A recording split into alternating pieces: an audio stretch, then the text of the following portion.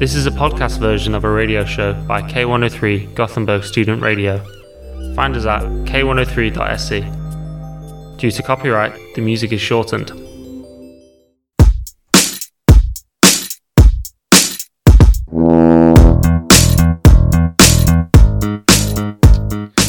Good evening, folks.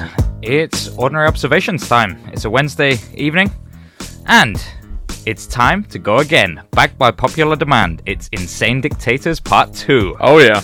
Long-time listeners will know that one of our earliest shows, I think the second episode, one? Yep.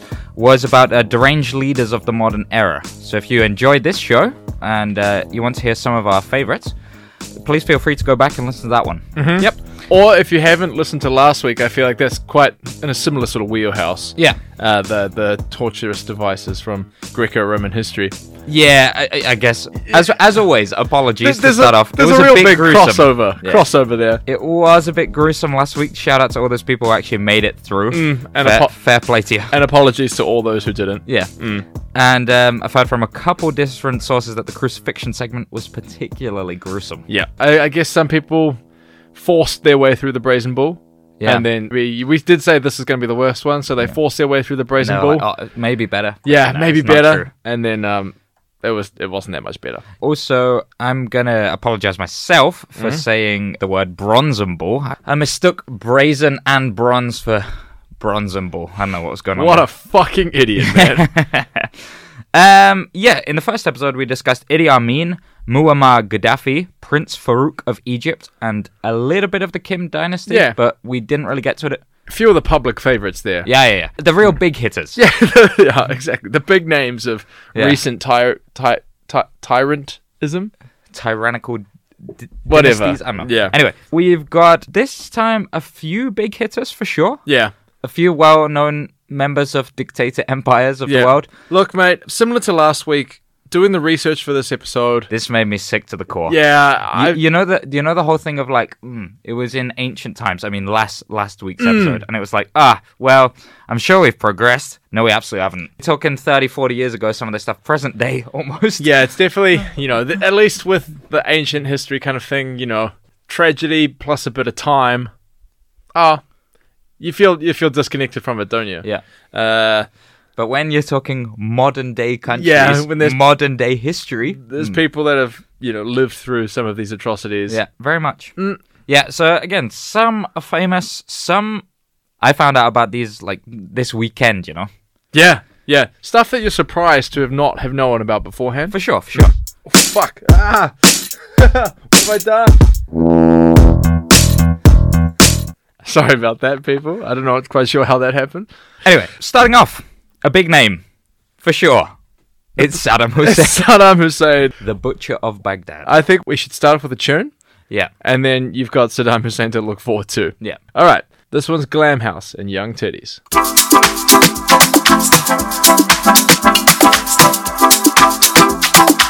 Welcome to the Glam House. Du lyssnar på K103 Göteborgs Studentradio. Och sätter du på K103.se. That's right, you are listening to K103 Göteborgs Studentradio. Mark, what the fuck was that song? I'm really sorry about that song choice. That was kind of a little bit schizophrenic. Boss ass bitch. With the big ass tits. With the big ass, yeah. Anyway. Okay, well. I did not expect it to be that. No, I wasn't quite anticipating that either, but alright. Yes, so this episode is the Insane Dictators of the Modern Era. This song really flows into Saddam Hussein. Part 2. And we're going to start off with Saddam Hussein. Yeah, we are going to start off with Saddam Hussein, the Butcher of Baghdad, as he's colloquially known. I spent 4 hours hung over on the couch yesterday morning, just like watching YouTube explainers of his war crimes. You live the best life. Yeah. That's the life of a journalist. Yeah, exactly, mate. So let's get into it. If you're eating dinner, I'd suggest stop doing that. Put it away. Yeah. Saddam Hussein was born in 1937 in Al-Awjah, which is a small village a couple hours north of Baghdad. His father and his 12-year-old brother had both died, actually, not long before he was born. And his mother was obviously going through a pretty rough patch and attempted to first abort the baby and then take her own life. Both of these attempts failed, obviously, and the baby boy was born. She named him Saddam, which means the one who confronts. That's horrible, man. Yeah, poor woman, obviously. Yeah. Very, very horrible, rough situation to be in. And then to give birth to Saddam Hussein. Yeah, of all people. What are the fucking chances, man? His mother wanted nothing to do with him, and so gave him to his uncle who lived in Baghdad.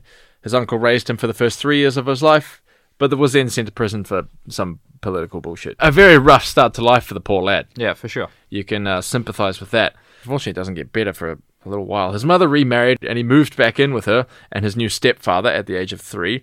His stepfather beat him regularly. Which feels a bit of like, of course he was abused as a child sort of moments, right? Yeah. Probably goes a long way in explaining his rather friendly disposition to violence later in his life. Now, around age 10, he had heard that his uncle had been released from prison, and so he ran away to Baghdad to live with him again. This uncle played the fatherly role for young Saddam, and played a huge role in his political standing. He sent him to a very nationalistic high school.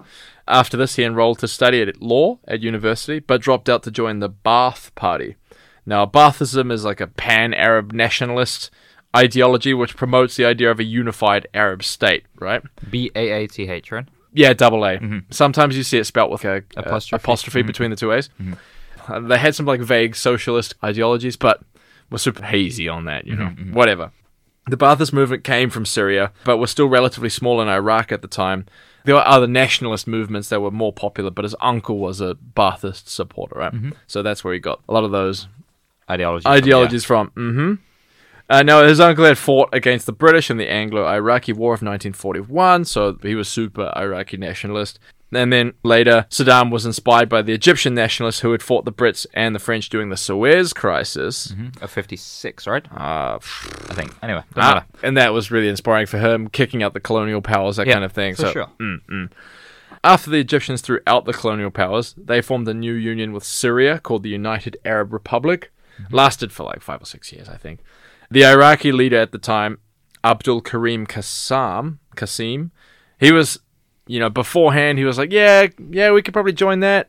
And then when it actually happened, they were like, nah, better not to. Don't want to get involved, kind of thing. Too fresh, kind of maybe. Yeah, but obviously, like that pan-Arab nationalist thing, that's what Saddam and his party, they wanted that. So when Abdul Karim Qasim, the president at the time, opted not to join it, they were like pretty angry, obviously. And so the Ba'athist group that Saddam was a part of began to organize an assassination. Saddam was recruited as like the cover guy. Okay. So he was like 22 at this point. Yeah. Right. It's crazy young. They were supposed to ambush his car, right? Evidently, Saddam just started blasting too early and threw the whole synchronization off. The assassins, they killed his chauffeur and they hit Qasim, the president, but he did survive. They hit him in the shoulder or something like that. They also made the schoolboy rookie error, you might say, of attacking the car from both sides. So the bullets that missed the target hit each other, which is... There's at least something to laugh at there. Saddam took a bullet to the leg during this. Obviously survived. You can't blame Saddam himself too much. He didn't get any training because he was just brought in at the last minute to fill for somebody else's job who had dropped out, I guess. He's never had any proper military training or anything like that. Okay, that's interesting. It's generally accepted that the Egyptian government were, involved in this some way.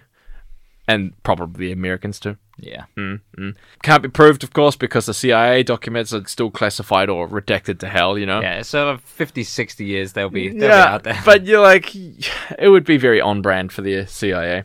Getting involved in foreign politics. Yeah, so this story becomes a huge part of the propaganda around the cult of personality that was to come later for Saddam. They turned the story into a dramatic thing, like he had to dig the bullet out of his own flesh with a pair of pliers or whatever. He saved his comrades from being tortured by the government at the time, that kind of shit. The savior kind of. Yeah, he secretly escaped the police going door to door until he could make it across the desert to Syria to safety, that kind of shit. So, yeah.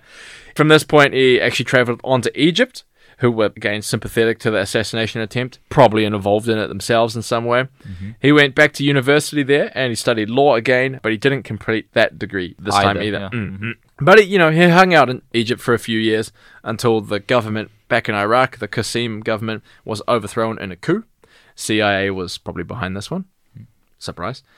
They really did kill Abdul Karim Qasim this time. Yeah. It's actually called the Ramadan Revolution, which really has a nice ring to it, to be fair. If you look up the Wikipedia page, the image is just the dead body of this guy shot in the head, slumped in a corner of some... Okay, so he really did die. Yeah, they got him that time. They didn't miss.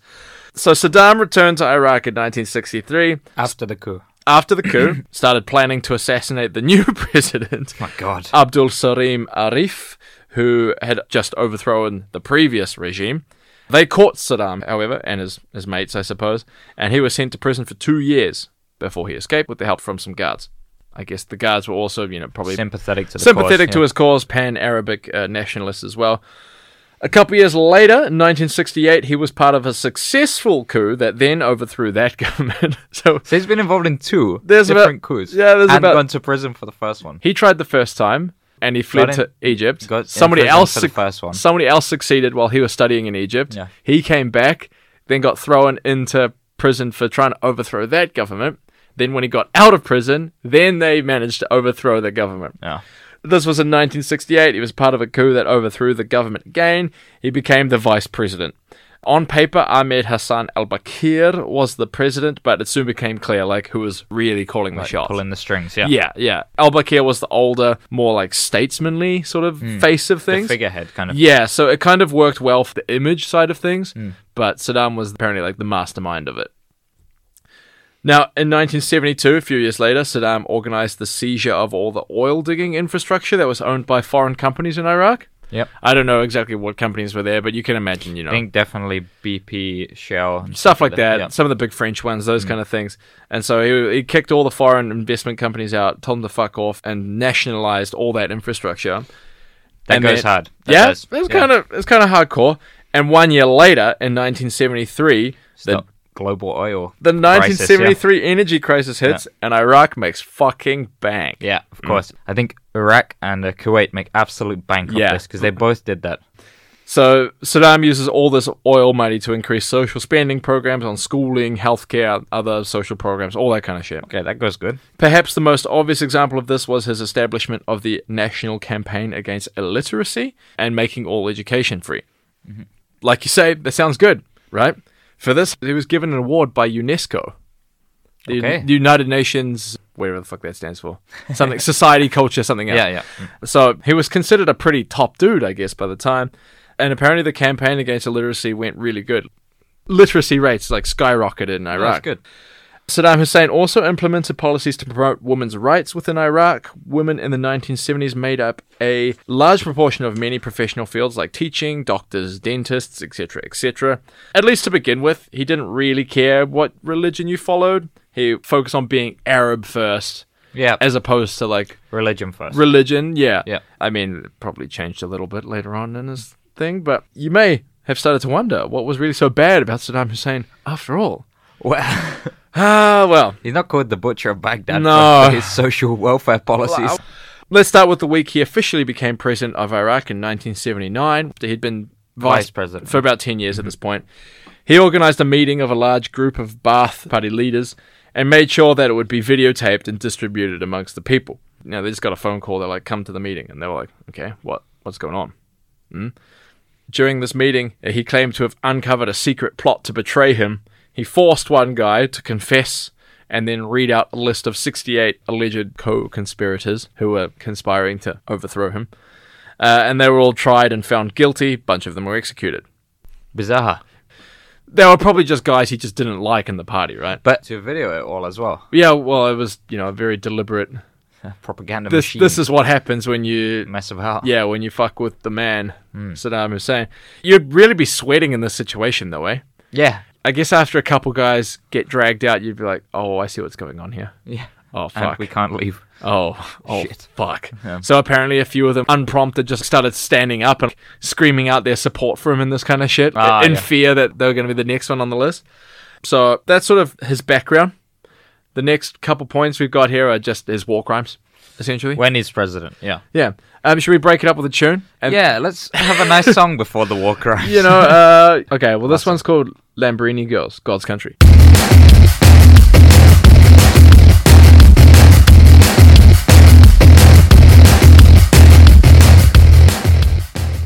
Hi, this is Ed from Bombay Bicycle Club, and you're listening to K103 Göteborgs Student Radio. You're listening to K103 Göteborgs Studentradio. This is Ordinary Observations, and we're discussing insane dictators. We just were covering the early life of Saddam Hussein, and now, Jack, you're going to take us through his war crimes. His war crimes. Yeah, crimes against humanity. Nothing short. Get straight into it. Why not? The eventual campaign of the late 80s has been recognized as a genocide against the Kurdish and some other ethnic minorities that were living in northern Iraq.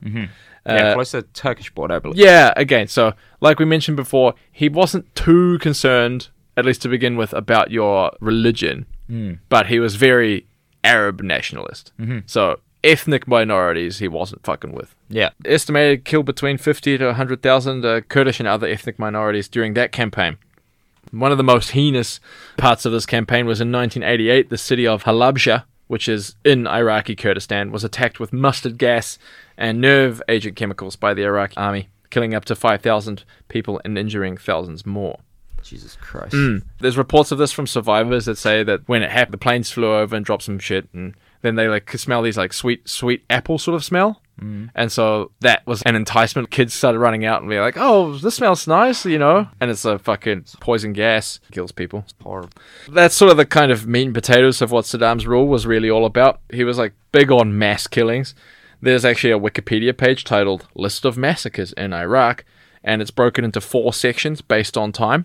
So you've got your pre-20th century, you've got your 20th century before Saddam, you've got your Saddam era, and then you've got the 2003 and afterwards, which is when Saddam's regime was ousted by the American invasion, right? Yeah. So you're a pretty bad person when the Wikipedia list of massacres delineates time based on your existence. 3/4 you. Yeah. When you're the marker in the sand. Yeah. So the list of mass killings under Saddam Hussein includes the Anfal campaign, which we just mentioned, the genocide, as well as many other systematic killings ranging in number from tens of people to thousands of people at the time.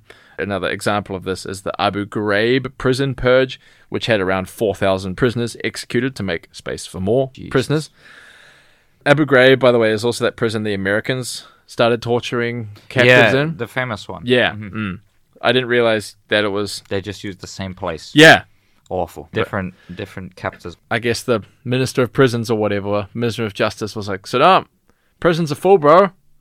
You can't keep sending people here. We got to fix this. Got to build another one or something, yeah. Yeah, then he was like, no, we don't. Just get rid of them. Kill them. Yeah.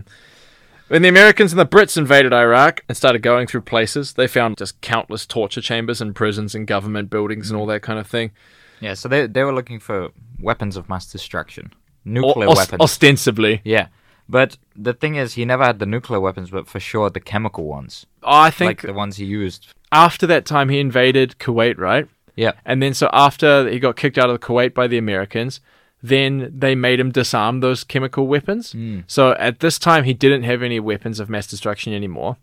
They specifically didn't oust him from government in general because he was anti-Iranian as well. Yeah. And they liked that he was anti-Iranian. Yeah, they had the Iraq-Iran war as well. Yeah, exactly. So they didn't like him, but they didn't like the Iranians either. So if they kept him there to keep pestering the Iranians, that they got each other to fuck around with. Yeah. They don't believe that he had any actual weapons of mass destruction. Definitely not nukes anyway. So that's the part about finding torture chambers everywhere. And all these government buildings, just, in every small town they fucking roll through, find another kind of prison. Yeah, find a little prison somewhere in a little government building that definitely didn't need to be a prison, kind of thing. And super paranoid, would just kill people, torture people, lock them up, disappear people for any sort of suspicion that they might be working against the government, like that kind of thing. Conspiracy, yeah. Yeah, exactly. Another good example of that is he ordered the draining of 900 square kilometer area of marshland because he believed the marsh Arab tribes that lived there, sort of on the border of Iran, between Iran and Iraq. He believed that they were colluding with the Iranians during that Iran-Iraq war we were just talking about. So he just drained the swamp. Yeah, it destroyed their whole way of life. Yeah, it destroyed their livelihood, their homes. But it's been like that for 6,000 years or something, and he got rid of it. Yeah. Now, for the listeners, I'm particularly sorry. I know the whole point of the show was to have a laugh at the quirky behaviors the dictators often develop through years of absolute power. The Saddam rabbit hole really got away on me, to be honest with you. So, here's some actually deranged shit on Saddam. Wow. You know what I mean. Yeah. Some deranged shit that's at least a little bit funny. Maybe more lighthearted, perhaps. hopefully. He wrote a best-selling romance book called Sabiba and the King. Oh, fair enough. The author wanted to stay anonymous, but Iraqi newspapers began to report that Saddam was the real author.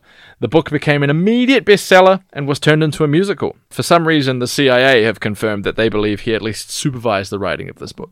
They just wanted to, like, make sure. Yeah, it was like the CIA won't tell us anything of real substance. No, they're like, oh, by the way, not much about this torture chambers or the gold we maybe removed, but he definitely wrote a good... He wrote that romance book. Yeah, they keep throwing us these fucking breadcrumbs about shit. But it's just different directions. Yeah. Saddam Hussein pledged $94 million in humanitarian aid to the United States. It's kind of funny. To be used to help the homeless and the wretched Americans living in poverty. I wonder what they do with that. Do they send it back? They don't send it No, back. well, they never sent in the first because he promised it. And then the 2003 invasion came. And He's like, so got better things to do. probably got other places to spend my money now. He did, however, send money to the Detroit congregation run by Reverend Jacob Yasso in Detroit. $250,000. Okay. Saddam invited the Reverend to come visit him in Iraq. And the Reverend gave him the key to Detroit as a gift from the mayor. That's cool. He's got the key. Well, not anymore, I guess, because he's dead. But He had the key to the city of Detroit. And so then Saddam gave them another $200,000. Nice. Apparently the congregation was a Chaldean Christian, which has roots in modern-day Iraq. So he felt some affiliation, I suppose. There, yeah. Which again sort of reinforces the point about not really caring too much about your religion. Like religion aspect, just the ethnic background, allegedly. At least on the surface of things. He offered to debate George Bush on CBS News before the 2003 invasion. Could have helped. Yeah, apparently he wanted to talk it out and avoid the war, but the White House said it wasn't a serious offer. But why not just check? Yeah, well, he said, genuinely, I'm being earnest here, but it obviously never happened. The White House had their obvious reasons why they weren't going to do this, but, imagine if that had saved us the whole fucking Iraq war. Yeah. He commissioned the Quran to be written in his own blood. That's deranged behavior. Oh, what? The first tick of the day. Apparently this is like mega haram in sure. every sect of Islam as well. For sure. So, yeah, apparently it took the guy 2 years and 50 pints of his blood to write 336,000 words of the Holy Quran. Oh my god. Yeah, doctors say you would need to space that out over about 9 years if you wanted to donate that much blood safely. This was a massive project then. I can't imagine being the guy commissioned to write the Holy Quran in Saddam Hussein's blood. Just sitting there with a couple pints of it, dipping your ink pen in there. Medieval scribe. Yeah, well then, what if you spelt something wrong? Fuck. To the torture chamber. Indeed. It might explain, a few things though. Lack of blood to the head. Deranged decision making. Yeah. Fantastic moustache. True. Why is it? And it went hard with the beret thing that he used to wear all the time as well. That's a classic also with modern dictators. Always the beret. Yeah. I mean, like you say, dictators as well having great moustaches. Saddam. Stalin. Hitler. Yeah. Also Mugabe had a small one. Tiny toothbrush stash. Yeah. So anyway, 2006 came along and Saddam Hussein was found guilty of crimes against humanity and sentenced to death by hanging. Yeah. That was a whole lot less funny than I anticipated, honestly. Yeah, but shout out to yourself for your hungover detective work. Yeah. Good job. Yeah, genuinely hope nobody was too offended by any of that. I hope that we did justice in reporting that as accurately as possible. But now you know a few more things about Saddam Hussein, I suppose. Tune. Yeah, mate. Jag doing really good. Alla ni som är runt världen brorsan. Jag doing music. Jag grinding. Jag Écoutez Louder. Du luistert naar Louder. Du hör på Louder.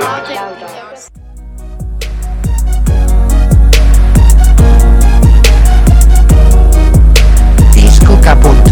Söndagar klockan 15 till 16. Alright, you're listening to K103 Göteborgs Studentradio with ordinary observations this cold, wet, windy Wednesday evening. We've just gone through Saddam Hussein and his atrocities. Who we got next, Mark? On to another one. Robert Mugabe. Oh dear. Of Zimbabwe. I imagine that most listeners have heard about him, perhaps. I think so. Yeah. So Robert Mugabe started off as a school teacher, actually. The former president of Zimbabwe, who was in power first as prime minister of Zimbabwe from 1980 to 1987, then as president of Zimbabwe from 1987 to 2017. 40 years. Yeah. And when he died, he was the oldest head of state in the entire world at 95 years old. Fucking hell. Yeah. Joe Biden will be there soon. Yeah, for sure. Widely known for his controversial actions and statements during his nearly 40 years in power, which we'll dive right into. Yeah. I always get confused when a country has both a prime minister and a president. Yeah, I don't know actually how it works because You never know. doesn't have one, so I don't know how it works. No. And then France has it. I don't know what. France has both, but then you're like, shit, they've got a prime minister. What the fuck does he do then? Yeah. Because all you hear about is Macron. Yeah. But then there's situations like this where they've got... Well, he's both. Yeah. Well, Putin, and he was a prime minister of Russia for a long time, Same right? with Erdogan. He was also the prime minister first. Yeah, and it's like, well, what did they do when they're prime minister? Well, with Mugabe in this case, he just gave himself the presidency. He decided prime minister wasn't enough. Naturally. Yeah. So, when he first came to power as an army leader in the fight against the white minority in the previous nation of Rhodesia, which was formerly owned by the British. So he was an army leader in this fight, and which eventually led to Zimbabwe's independence in 1980. And Mugabe started off with talks of democracy and prosperity, but this kind of changed. So he was the first prime minister of the independent Zimbabwe. Sure. Yeah. One of the key controversial decisions he made was giving the rebel fighters who fought with him in this fight for independence massive state pensions as rewards for their contributions to the independent state of Zimbabwe, which eventually bankrupted the nation. Right. They won mega big amounts of money. Right. Mugabe set about with changes in the late 90s when he was then the president of Zimbabwe. One of his most controversial things was taking away farms from white farmers and giving them to black Zimbabweans as a move that he claimed was reparations for colonialism and for economic prosperity for the poorer black majority of the country, which at the start was super popular because it was kind of like white farm owners have been owning all this land and they were super modernized farms as well. And as a minority as well, yeah. As a minority in the country, clearly the wealthiest of the country, so giving back to the people. You can see why they would be popular. Yeah, for sure. However, this didn't go down so well. As much as it was initially an idea to give these farms away to black Zimbabweans, they were given to random people with little to zero farming knowledge. Yeah. Changing the country from a net exporter of food to a net importer of food over a matter of years. Very quickly. Yeah. Also, those who were like prime beneficiaries of the actual farms were people super close to him and other politicians, friends and family. Who also didn't know how to farm. Yeah. So, into the war crimes, mate. I'm sorry. Okay. Yeah. Go ahead. When he came into power, he was responsible for a massacre of 20,000 civilians of a tribe who did not fight for the independence of the country. Jesus. Before this, in 1981, so a year into becoming prime minister, he was nominated for the Nobel Peace Prize. But this was withdrawn after the massacre had come to light from the international community. Okay. Why was he nominated in the first place? I think it was the idea that he is like a light for like a new independent Zimbabwe kind of thing. Right. After like years of British colonialism. But then they're like, the first thing he did was kill a load of people. That didn't help him to get take there. That away from him. Yeah. Okay. So he stayed in power for over 35 years in Zimbabwe, but this wasn't due to people exactly loving him. He regularly used intimidation tactics and meddled in the elections. And in the election of 2008, when he actually lost it, he just decided to void the vote entirely. So he wins it now because he was the president before. They didn't have a vote. Right. In his books, you know? Yeah. And then he persecuted anyone who stood up against him after that or had them tortured. And the meddling actually goes super deep, so a little depraved moment, when in the year 2000, he actually won the Zimbabwean National Lottery. What? Because he just ripped up everyone else's. As if he wasn't already the richest guy. As if he needed the money. He won like 100 million Zimbabwe dollars at the time. Yeah. Then there's the economic part of his reign. Right, I was going to ask about that. Yeah, What's the point in winning the lottery in Zimbabwe? Yeah. When he took control in the 1980s, Zimbabwe was one of the wealthiest countries of southern Africa, with a strong agricultural industry, so these massive modernized farms, and also diamond mines. Mugabe used this wealth of the country to bribe people into keeping him in power, first of all, rewarding his allies who fought with him and who continued to be loyal to him, until the money quickly was running out. Right. So he started off by taxing the country's very poor population massively, but again, if they aren't earning anything, there's not a lot to tax, you know? And around the early 2000s is where this consistent stealing of riches and taxation all hit the fan. When 1 in 3 Zimbabweans were dying from starvation and nearly half the country had left to work elsewhere. So what's the solution to this all? Jesus. Well, little economics lesson. Mugabe decided to start printing more money for the country. Fucking loads more money. So an increase in the total supply of money printed did not lead to an increase in productivity and output for the Zimbabwean economy, as there was little to no outside investment coming into the country because they're scared of this mad dictator who's been in charge for many years. Yeah. And also because of, like, he's destroyed all the industry, they're not actually producing more goods. Yeah. So the outcome of this is just more money needed to buy the exact same amount of goods or services, meaning you need more Zimbabwean dollars to buy the same amount of things as before. Simple problem to solve, mate. Yeah. And the result of this is the prices rising quickly. And in the case of Zimbabwe, insanely Just quickly. print more money. Yeah, just keep it going. Why can't we just print more? You don't get the title of world's worst economy for nothing. It takes a fair bit of effort to get there. And as the prices continue to rise, the government was printing more and more money to try and keep up with these prices. And this vicious cycle continued and continued and continued. By the year 2006, 6 years after Mugabe started this printing more money, the quantitative easing, prices in Zimbabwe were rising at 1,000% a year. Now, we complain in Sweden when it's like 10% a year 10% of inflation was fucked up last year, but 1,000% a year. Yeah. Now, there are obviously super famous pictures of Zimbabweans, all of them multi-millionaires at this point, taking wheelbarrows of cash to try and go to the supermarket. Yeah, most millionaires in the world, right? Yeah. Zimbabwe. Yeah, 50 Cent, his name in Zimbabwean, 120 trillion, I think. $120 trillion. Yeah. And for reference, a single chicken in 2006 cost $1 million Zimbabwe dollars. So people having to take so much cash everywhere, you know? Yeah. With a wheelbarrow, literally. And this came to a crashing halt in 2008 when the government of Zimbabwe printed the highest denomination of currency ever recorded, the $100 trillion note, which was worth an astonishing 40 US cent.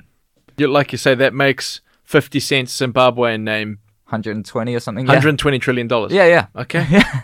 And Mugabe finally gave in to this massive pressure and let foreign currency transactions be legal in the country, resulting in the immediate adoption of the US dollar. Right. So something that actually has a value. I was wondering if that was a thing, if that was allowed or not. So actually a lot of countries that have had these problems do immediately adopt the US dollar because they need to like have normal prices again. Where do you get the US dollar from though? Well, you have like foreign reserves. You know what I mean? If you've been hoarding just more and more cash. But it's also surely not legal from the US perspective either. Yeah, they just get... No. Yeah. I don't know. Now, back to Mugabe. As we discussed, the economy was incredibly poor, and so were the people. This is a country with 90% unemployment rate. Doctors in the country earn $70 US a month.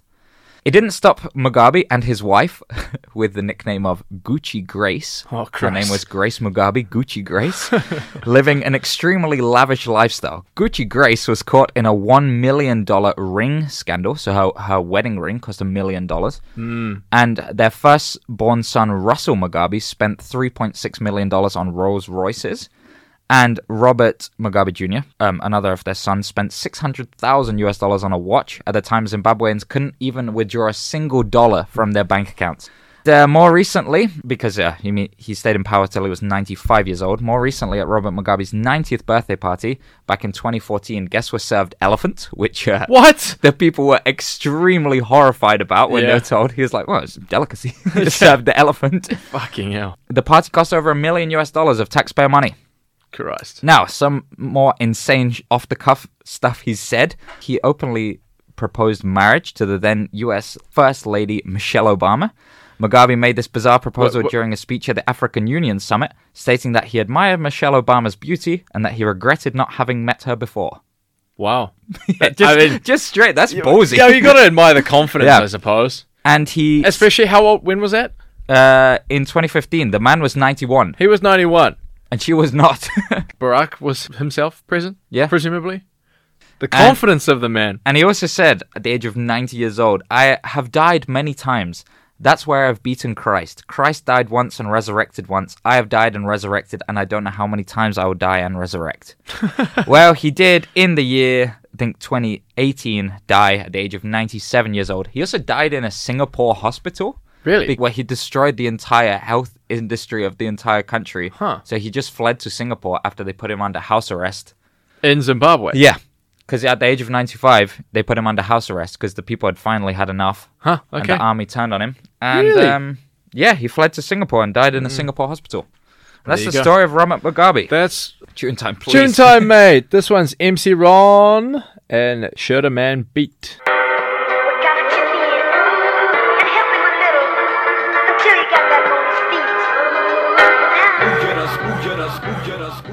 Hej, det är vi som är Icona Pop. Jag tycker ni ska lyssna på K103, för de är bäst. Yep.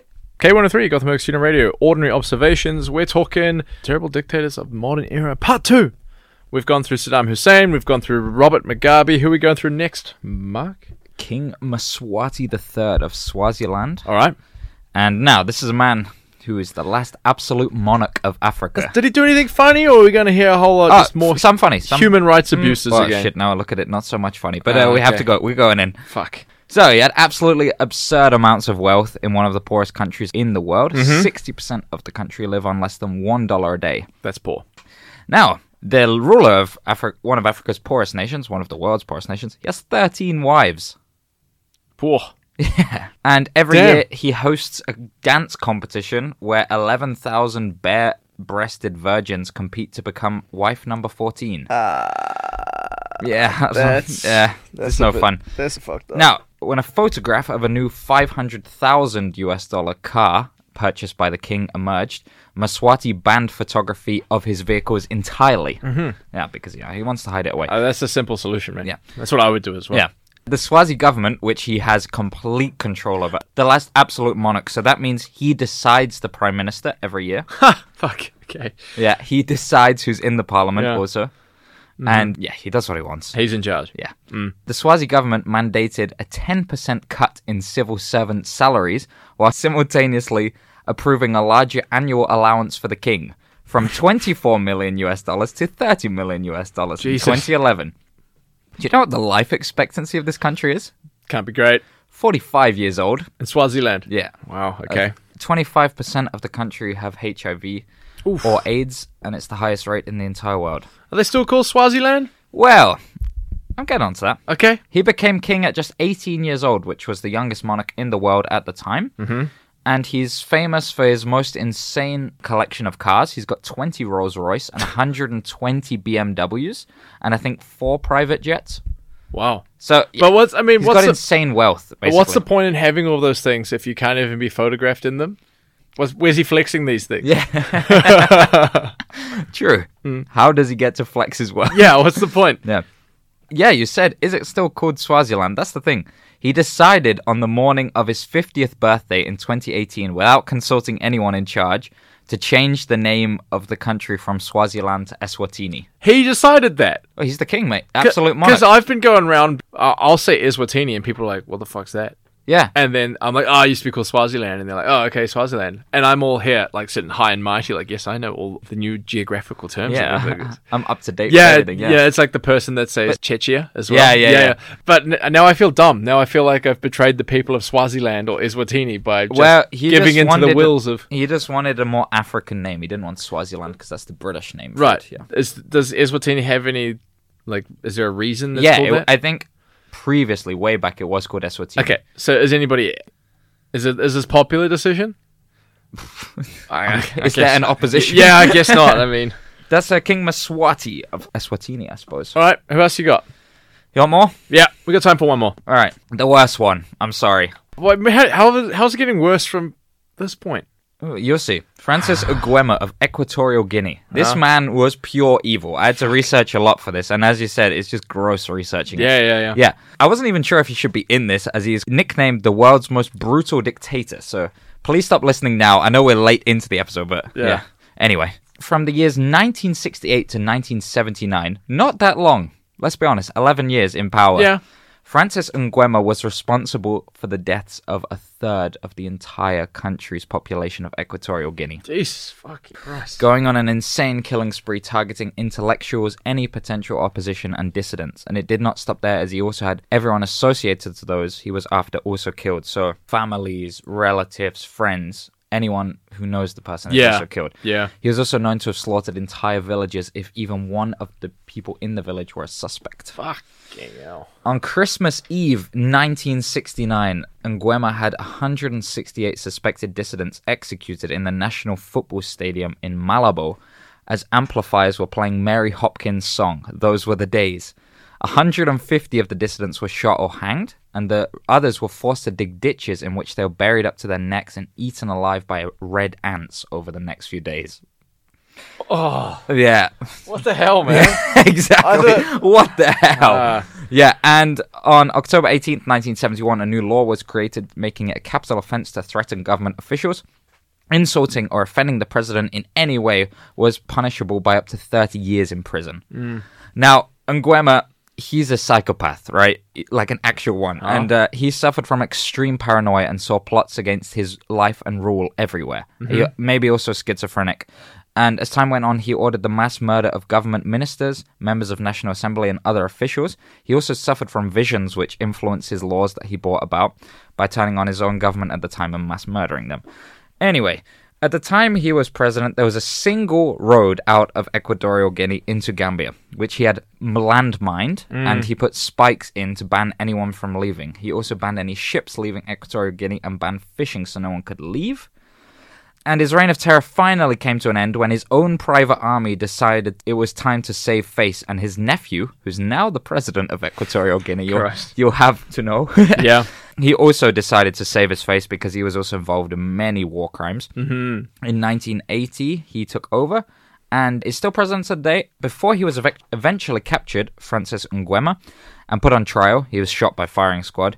He burnt the country's entire $100 million cash reserve and fled to the jungle where he was found. Why was it in cash?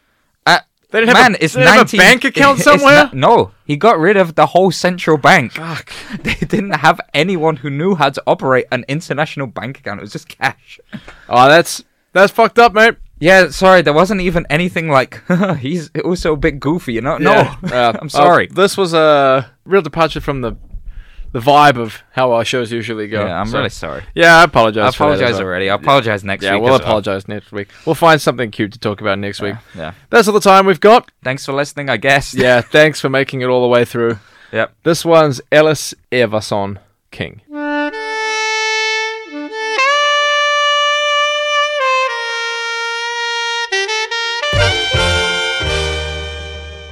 You've just heard a podcast version of a radio show by K103 Göteborgs Studentradio. You'll find all our shows at k103.se. Follow us on Facebook or Instagram. Stay tuned.